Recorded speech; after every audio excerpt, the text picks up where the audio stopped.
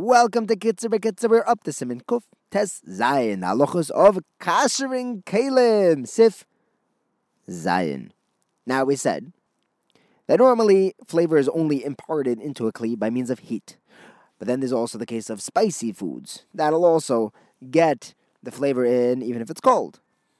There's another exception that the kids brings down here, that flavor could be transferred through a cold liquid if it was there for 24 hours.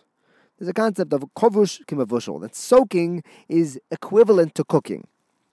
We assume that some flavor went in even though it was cold, but it sat there for long enough, 24 hours, that it went into the walls. So if you have chametz in a barrel for 24 hours, the barrel now has chametz flavor. If you empty out the barrel and then put in non-chametz food for 24 hours, that non-chametz food now gets the flavor of the first chametz. It should be a liquid. It passes through liquid. And this food now, this second batch of pickles are chametz. They have chametz flavoring. This is why a barrel in which whiskey of chametz grain was held for 24 hours needs to be kashered before Pesach. So the Kitzur tells us, if someone has a kli that had whiskey held in it, so it was stored in there, so the flavor and the color, the smell of the whiskey, you can't get that out just using hagala unless you mamish boil the kalim in water and ashes until the smell is entirely gone. Then you do hagala after that. Of course, this would only work if there is no residue of the chametz in the kli. Hagala doesn't work if you can't clean out the kli. Next, the Kitzur tells us how hagala was done on these whiskey kalim. What happens if it's a gigantic barrel that you were storing it in? You can't just put the barrel into a pot of boiling water. It doesn't fit. So what do? How do you do hagala on a barrel? So you heat up a stone, very, very, very hot, and you put it into the barrel, a whole bunch of rocks or bricks. Then you pour boiling water from a kli rishon onto these smoldering bricks, and you roll the barrel so that the waters, the hagala, the purging will reach every part, every area of the barrel, and there you go. That's your hagala on a barrel. He says that our barrels, they're made of a whole bunch of panels, planks of wood, and you have these metal hoops that hold it together. So if there was chametz held in that, it's the whiskey barrels that we have today, you can't do hagala on those. It's virtually impossible to get rid of any residue that could have gotten embedded in those crevices between the planks. Next, Kitzur tells us that anything that needs hagala, just taking off a layer, you get a little chisel and scrape off a layer of the kli, it doesn't help. You have to do hagala.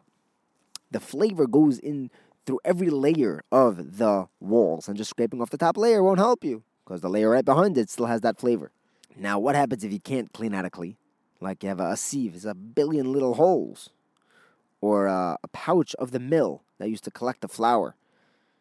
Or if someone has baskets that were used for chametz, someone has a grater, or a kli that has a very, very narrow mouth.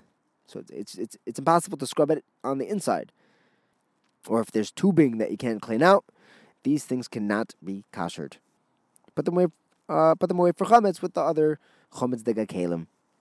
Next, the Kitzur tells us that if you have these containers that were storing your food all year round, and sometimes you have a little bit of soup or gravy that spills onto the container. It's next to the stove. So you have to kasher these containers, but less intensely. So what do? You pour some hot water over them. You don't need to boil it because these containers were never on the fire boiling.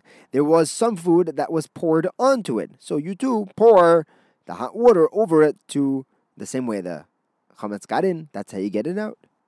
When you're doing an iroi hagala, you have to make sure that it goes directly from the kli where the water is boiled, from the urn, from the pot of boiling water, a straight stream onto the kli. Don't throw the water. It should be a stream. It shouldn't go up and then down, directly from the kli rishon onto the thing you're kashering. When it comes to tables, the minhag is that they would heat up stones very, very well, put them on the table, and then pour boiling water, or I guess on counters, pour boiling water over these smoldering stones, and then the stones are moved all over in a way that the boiling water gets to every speck of the counter's surface. Mishnah Berurah says that the Hagala would work even if the stones did not touch every single spot, as long as the boiling water reached every single spot. Once you do this, you can even put hot matzah on that counter. Before doing this, the containers or the tables that you're kashering have to be scrubbed first, and then after 24 hours of it not being used and it was clean for 24 hours, you dry it off. You don't want any water to cool it off when you pour on the water, the boiling water, and then you do the Hagala. However, some are noyig not to use any tables or containers even after you kasher it, unless you put a tablecloth or some sort of a covering on top.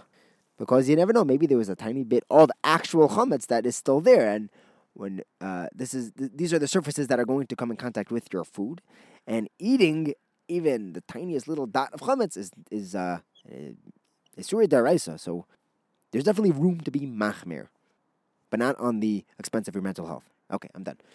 Have a wonderful day.